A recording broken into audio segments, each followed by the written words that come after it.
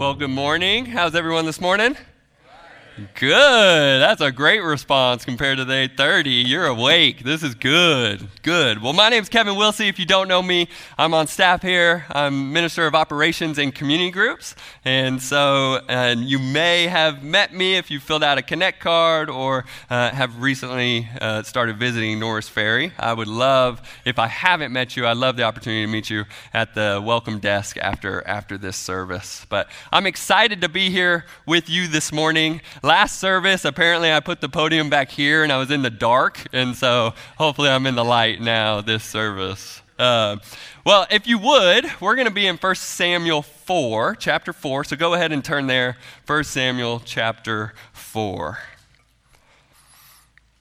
And today is a long narrative, and it's a powerful narrative, a convicting narrative, and so let me just set the stage for us. Let me give us the big picture of Samuel.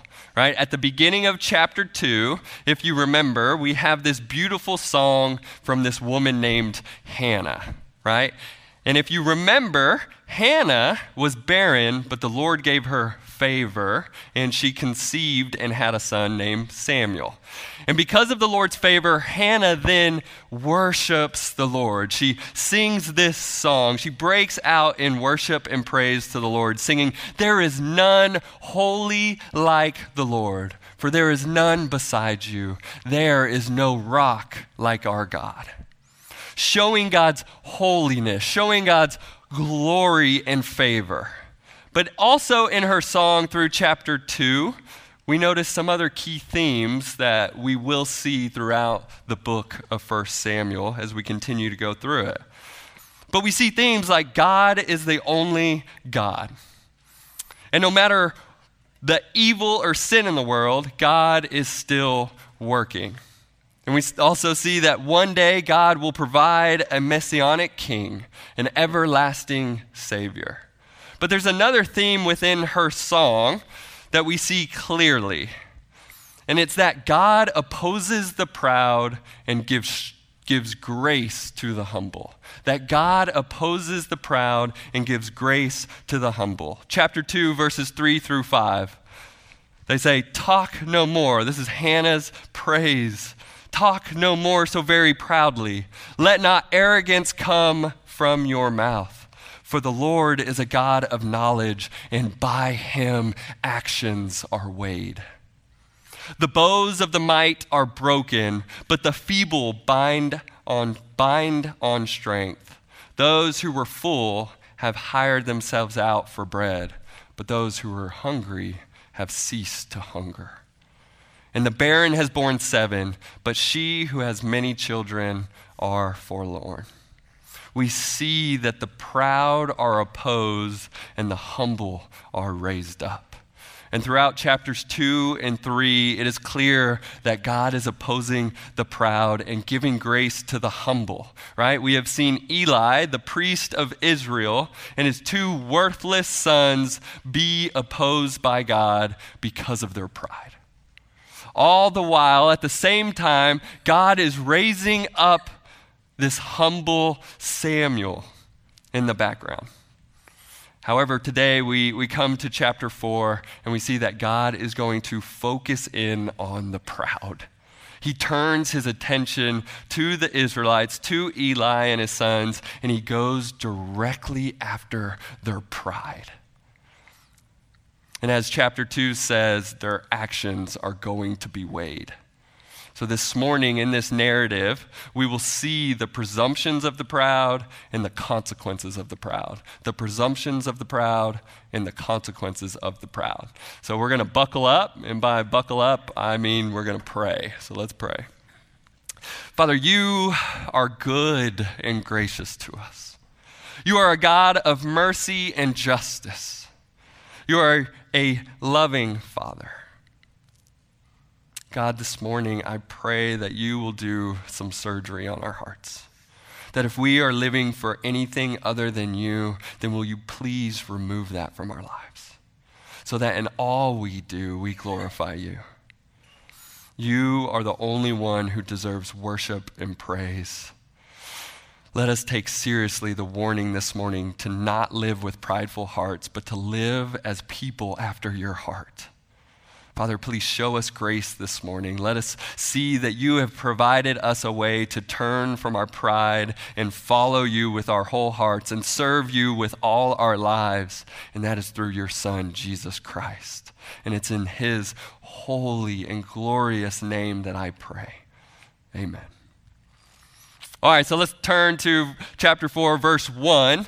Starting in verse 1, and the word of Samuel came to all of Israel. Stop there. All right? That will be the last time that you hear about Samuel for a few chapters until chapter 7. Right? But Samuel, the humble, he is the prophet of the Lord. So this verse here is just referring to him as the established prophet of the Lord to Israel from chapter 3, what we looked at last week. All right, so now let's continue the rest of verse 1. Now Israel went out to battle against the Philistines.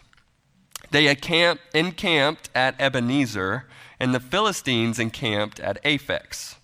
The Philistines drew up in line against Israel, and when the battle spread, Israel was defeated before the Philistines, who killed about 4,000 men on the field of battle.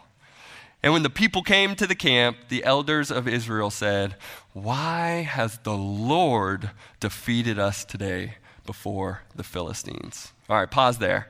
So here we see the Philistines, an enemy of the Israelites. They were on the coast, came out of Egypt. They're kind of Egyptians, but they're coming to pick a fight. They're coming to pick a battle. And they decided to move to a place called Aphex. And the Israelites were just 2 miles away and camped at a place called Ebenezer. And then they drew up. So for all the older people in here, that's just slang here in the Bible, meaning they grabbed their swords. They're ready to go into battle. And they went against Israel, and what happened? What happened? The Israelites were defeated, 4,000 men dead. And that day's battle was over. But when the Israelites came back to camp, all the leaders, they gathered around, they gathered in a circle, and they asked a question. And they asked a great question. They asked the right question. They asked, "Why has the Lord defeated us today before the Philistines?" See, what's important here is to remember that the Israelites, they're God's people. He calls them his son. A kingdom of priests, a holy nation, a nation that would reflect God's glory and God's character to other nations. God in the past has brought them out of slavery. He has allowed them to be victorious over their enemies because these are God's chosen people. So they ask, "Why has the Lord defeated us today before the Philistines?" The right question. A great question to ask. "Lord, I thought you were with us. We are your people. Why were 4,000 of our friends and brothers and fathers killed today? Why were we defeated?" But before they even have time to consider an honest answer for that question, before they even really have time to stop and take a breath, they move on and they answer it in the middle of verse 3. "Let us bring the ark of the covenant of the Lord here from Shiloh, that it may come among us and save us from the power of our enemies." So the people sent to Shiloh and brought from there the ark of the covenant of the Lord of hosts, who is enthroned on the cherubim. And the 2 sons of Eli, Hophni and Phinehas, they were there with the ark of the covenant of God. How many of you guys remember Hophni and Phinehas? Who were they?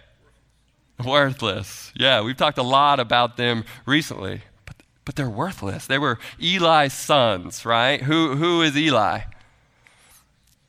The priest over Israel. Yeah. And we all know from chapter 2, just as Mickey just shared, that they're wicked, they're worthless. The author says that they do not know the Lord. And it's very clear that Phinehas and Hophni are doing whatever is right in their own eyes. And the sad thing is that their dad, the priest of Israel, Eli, has put them in charge at the temple in Shiloh.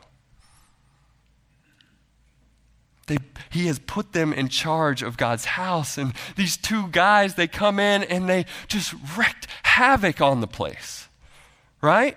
They stole people's food and fat from the meat as they came to offer it to the Lord, essentially just stealing directly from God. They took advantage of their authority. They came and they abused and they used women that were coming to serve in the house of God. See, these guys were only living for themselves. And they really thought that they could do whatever they wanted. And it was clear that the only thing they wanted was to please themselves. They had no interest in worshiping God. They had no interest in obedience to God. And their dad, Eli, he knew all about it. And as we will find out, he probably participated in parts of it with them. But do you remember what the Lord promises to Eli and Eli's sons? What does he promise? Judgment, destruction. He promises to kill them, that no sacrifice will be able to atone for their sins. Everyone knows they are wicked, and the Lord has promised judgment on them. And here we are in chapter 4, and who's carrying the ark of God? These two wicked, worthless guys. See, Israel should not be near these dudes. God's judgment is coming. But I think this picture gives us an insight into what kind of spiritual state the Israelites are actually in. To allow these dudes to take care of the ark of God. Look back at verse 3. Why has the Lord defeated us today? Let's bring the ark into battle with us. Surely it will save us from our enemies. And by the way, Hophni and Phinehas, they're going to grab it for us and bring it to us. Like what? That logic does not make sense at all. Well, let's think about this for a second. The Israelites, in general, as far as we know, are still living how the book of Judges ends. How does the book of Judges end? It ends with the verse, "In those days, there is no king in Israel. All are doing right what is in their own eyes." So in their pride, Israel thinks that they can use God because they have the Ark of the Covenant, which represents the very presence and glory of God. They think that they can just take God and carry him wherever they want him for their own victory and for their own desires.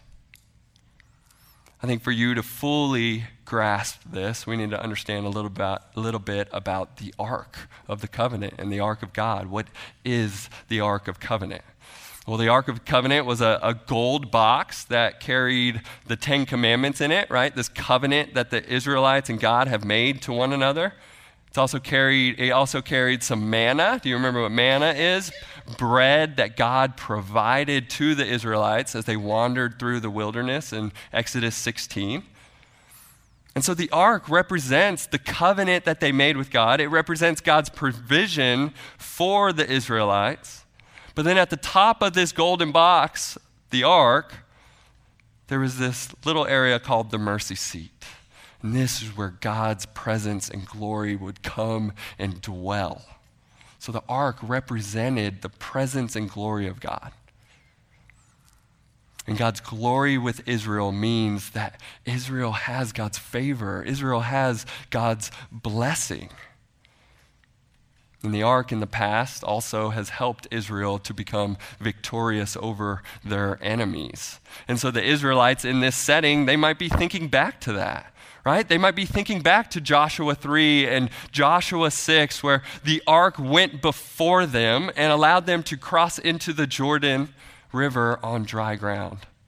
Right? God commanded the ark to go into the Jordan, the priests to go into the Jordan. And what happened to the Jordan? It walled up and there was dry ground so that the Israelites, God's chosen people, would cross the Jordan on dry ground into the promised land.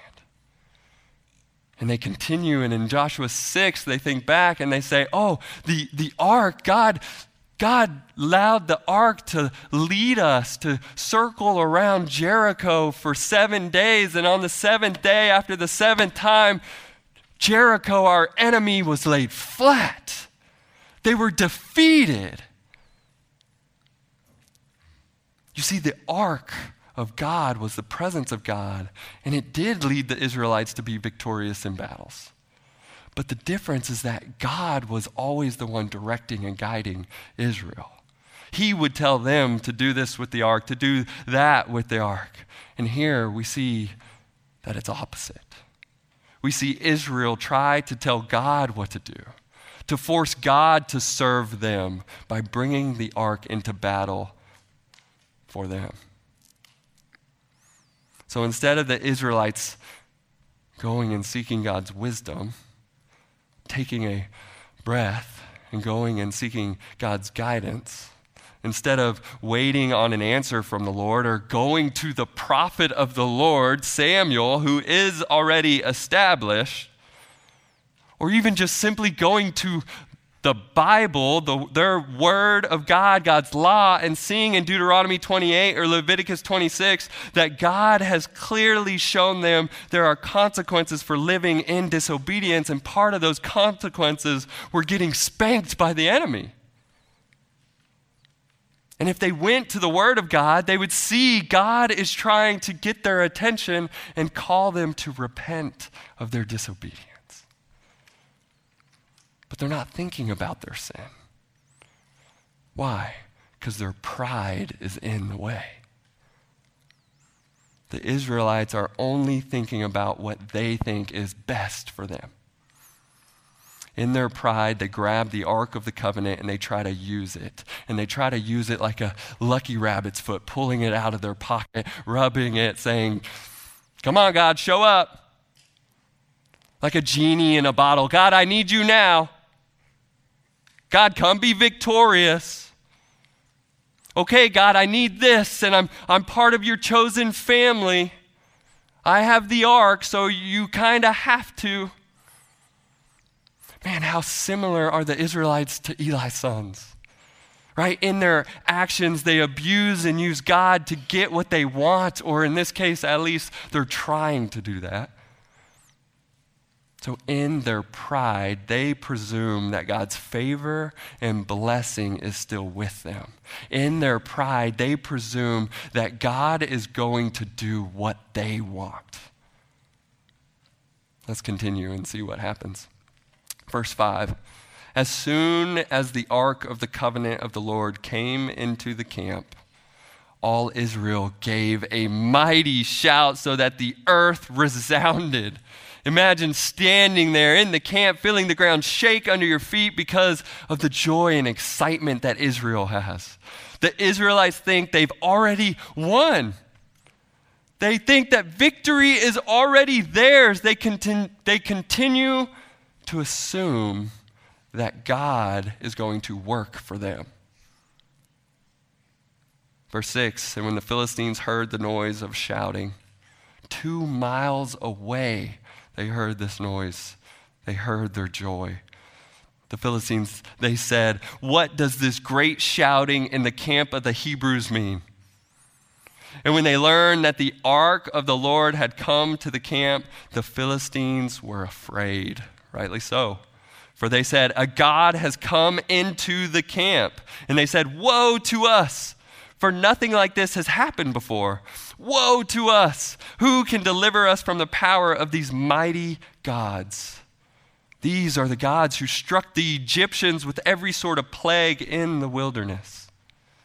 See, the Philistines, they understood what God can do. They get it a little wrong. They think it's many gods, but they know the story of Exodus.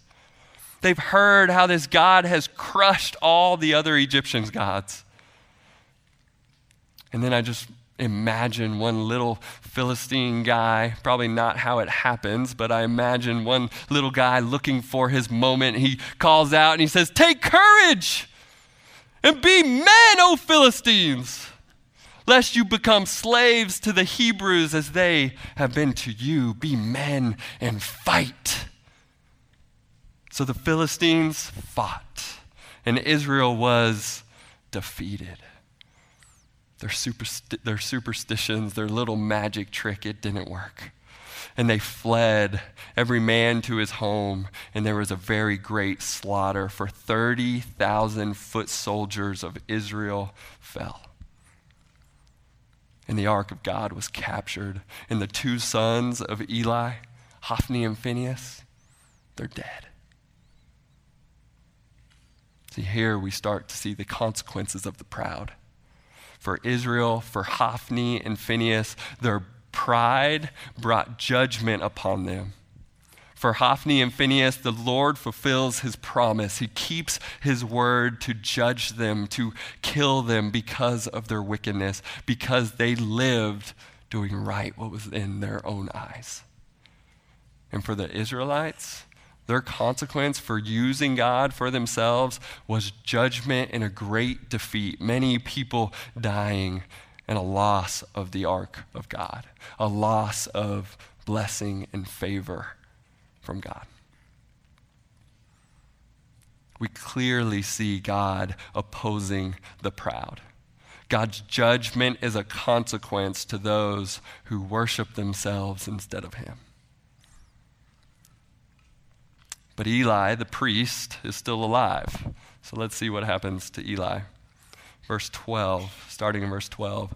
A man of Benjamin ran from the battle line and came to Shiloh the same day, with his clothes torn and with dirt on his head. When he arrived, Eli was sitting on his seat by the road watching, for his heart trembled for the ark of God. And when the man came into the city and told the news, all the city cried out. When Eli heard the sound of the outcry, he said, "What is this uproar?"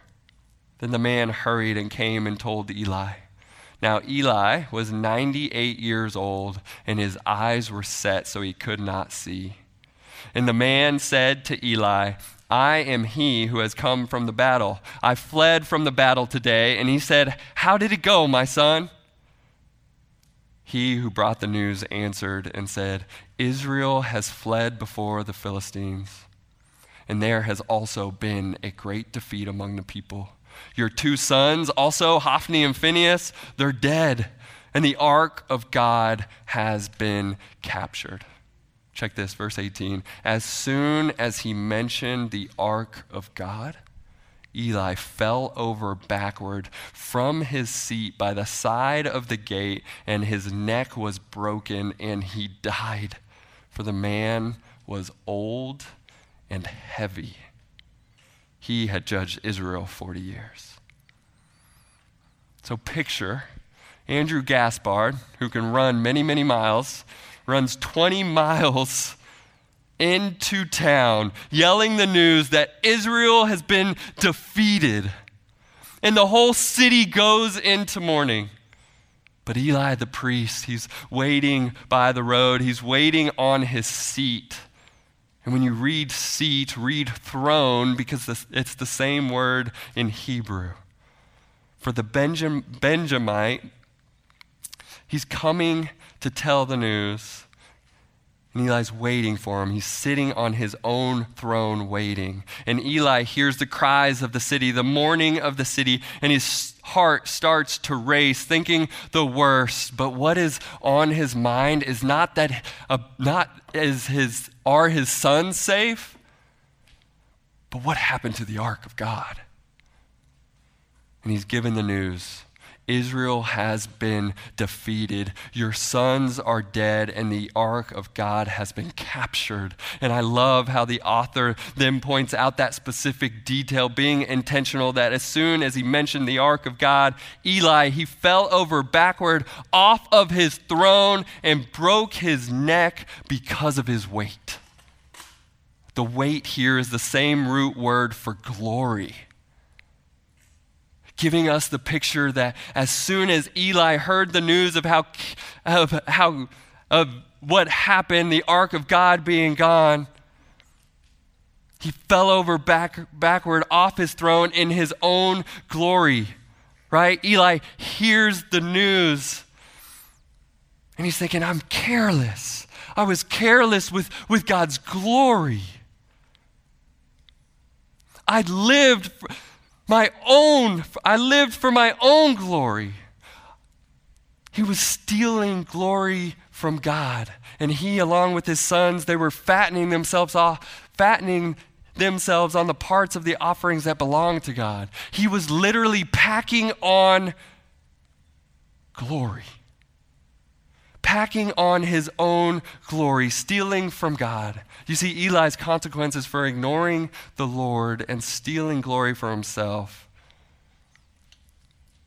In his prideful heart, his consequence was judgment. He fell off his throne, and in his own glory, he died. God opposes the proud. His judgment came to those who live for their own glory, who sit on their own throne, who fatten themselves with their own desires. But the story's not done. I wish it would be done, but it's not done. Verse 19, we're going to see that the news of the defeat continues to travel, and we're going to see another consequence of their pride. Verse 19, now his daughter-in-law, Eli's daughter-in-law, the wife of Phinehas, was pregnant, about to give birth. And when she heard the news that the ark of God was captured and that her father-in-law and her husband were dead, she bowed and gave birth, for her pains came upon her.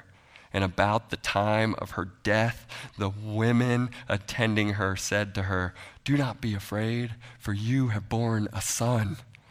This is a great privilege in their culture. They're hoping to give her some encouragement, some hope as she's on her deathbed, trying to make her happy. But it says she did not answer or pay attention, and she named the child Ichabod, saying the glory of God has departed from Israel. Because the ark of God had been captured, and because of her father-in-law and her husband, and she said, the glory has departed from Israel, for the ark of God has been captured. So here we have the wife of Phinehas receiving the news about everyone dying and the ark being captured. And in her distress, she goes into labor and she's on her deathbed. But as she gives birth to a son, she names him Ichabod, meaning where is the glory? Where is the glory? So every time that this poor boy is called, his name is called, the question is asked, where is the glory? And the people remember that Israel has lost the glory of God, that God has departed from Israel. Where is the glory? The answer is, it has departed. There is no glory. There is no favor or blessing upon them. Israel has been living in disobedience, living in their pride, and under the covenant they made with God, that if they don't obey, if they live in sin, then there will be consequences. And the consequences for Israel's pride is God's favor and blessing departing them. The ark being stolen is this physical symbol, this picture of God's glory departing them. But I think the glory of God departed them long ago. H.L. Ellison shares, the glory of God had departed in one sense, but the glory left when Israel stopped repenting and trusting God and started superstitiously trusting in the ark itself. The glory of God had indeed departed, but not because the ark of God had been captured. The ark had been captured because the glory had already been departed. So from the beginning, the very beginning in Hannah's song, we hear about the proud. We hear about the arrogant. We hear about the fool. And we have learned that the proud is not among Israel's enemies, but the proud is Israel themselves. From Eli to his sons to the Israelites, they abused and used God for their own glory. They didn't turn from their sin and trust in God, but in their pride, they presumed God would do what they wanted when they needed him. And the consequences of their pride was God's judgment upon them and God's glory departing. God opposes the proud. So let me ask you some heart-examining questions.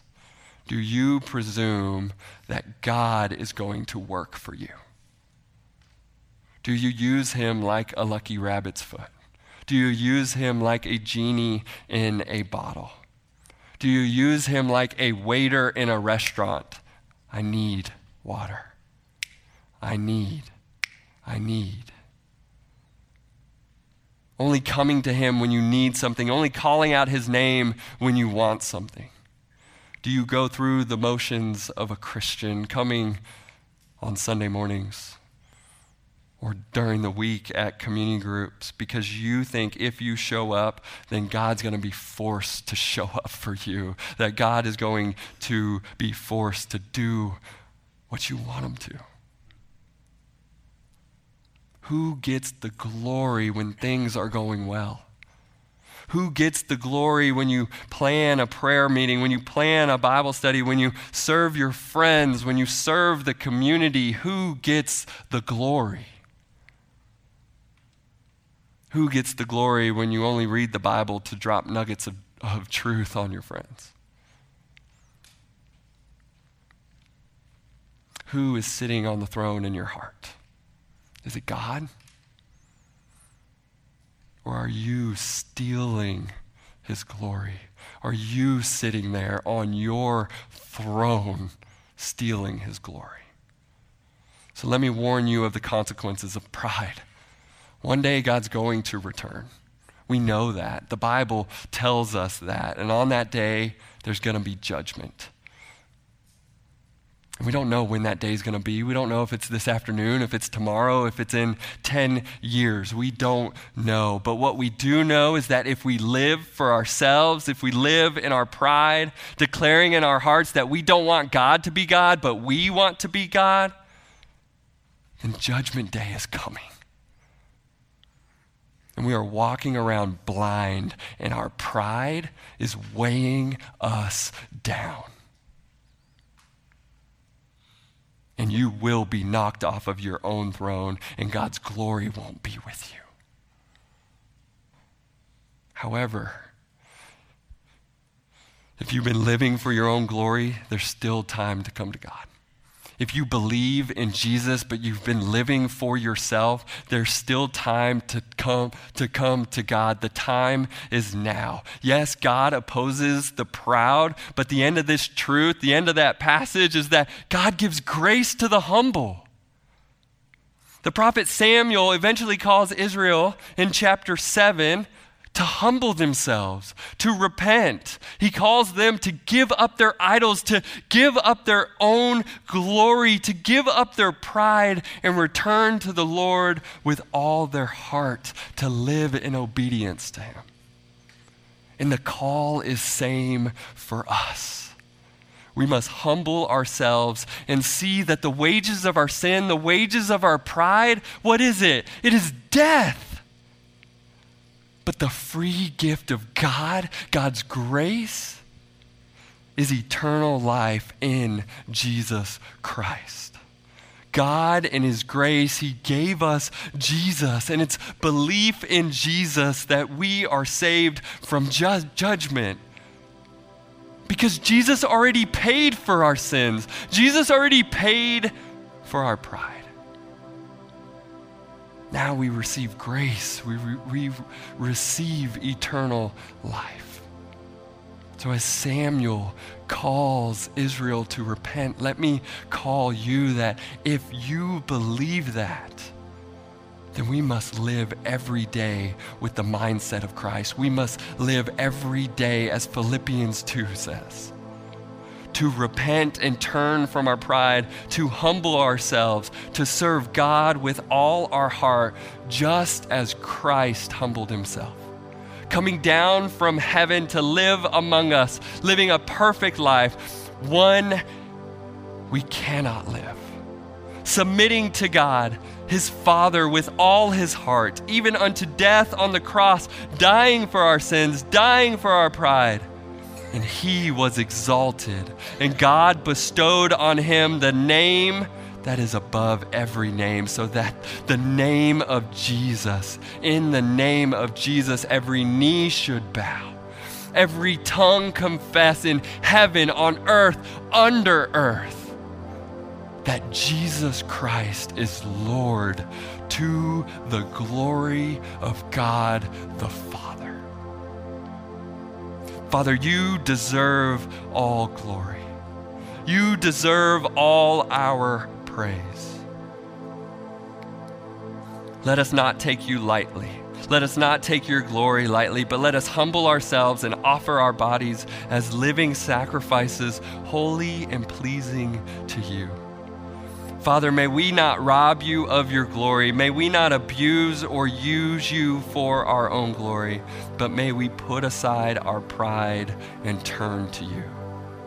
May we right now repent of our pride, repent of living for ourselves, and turn and commit to humble ourselves and serve you with our whole heart because of what your Son, Jesus Christ, has done.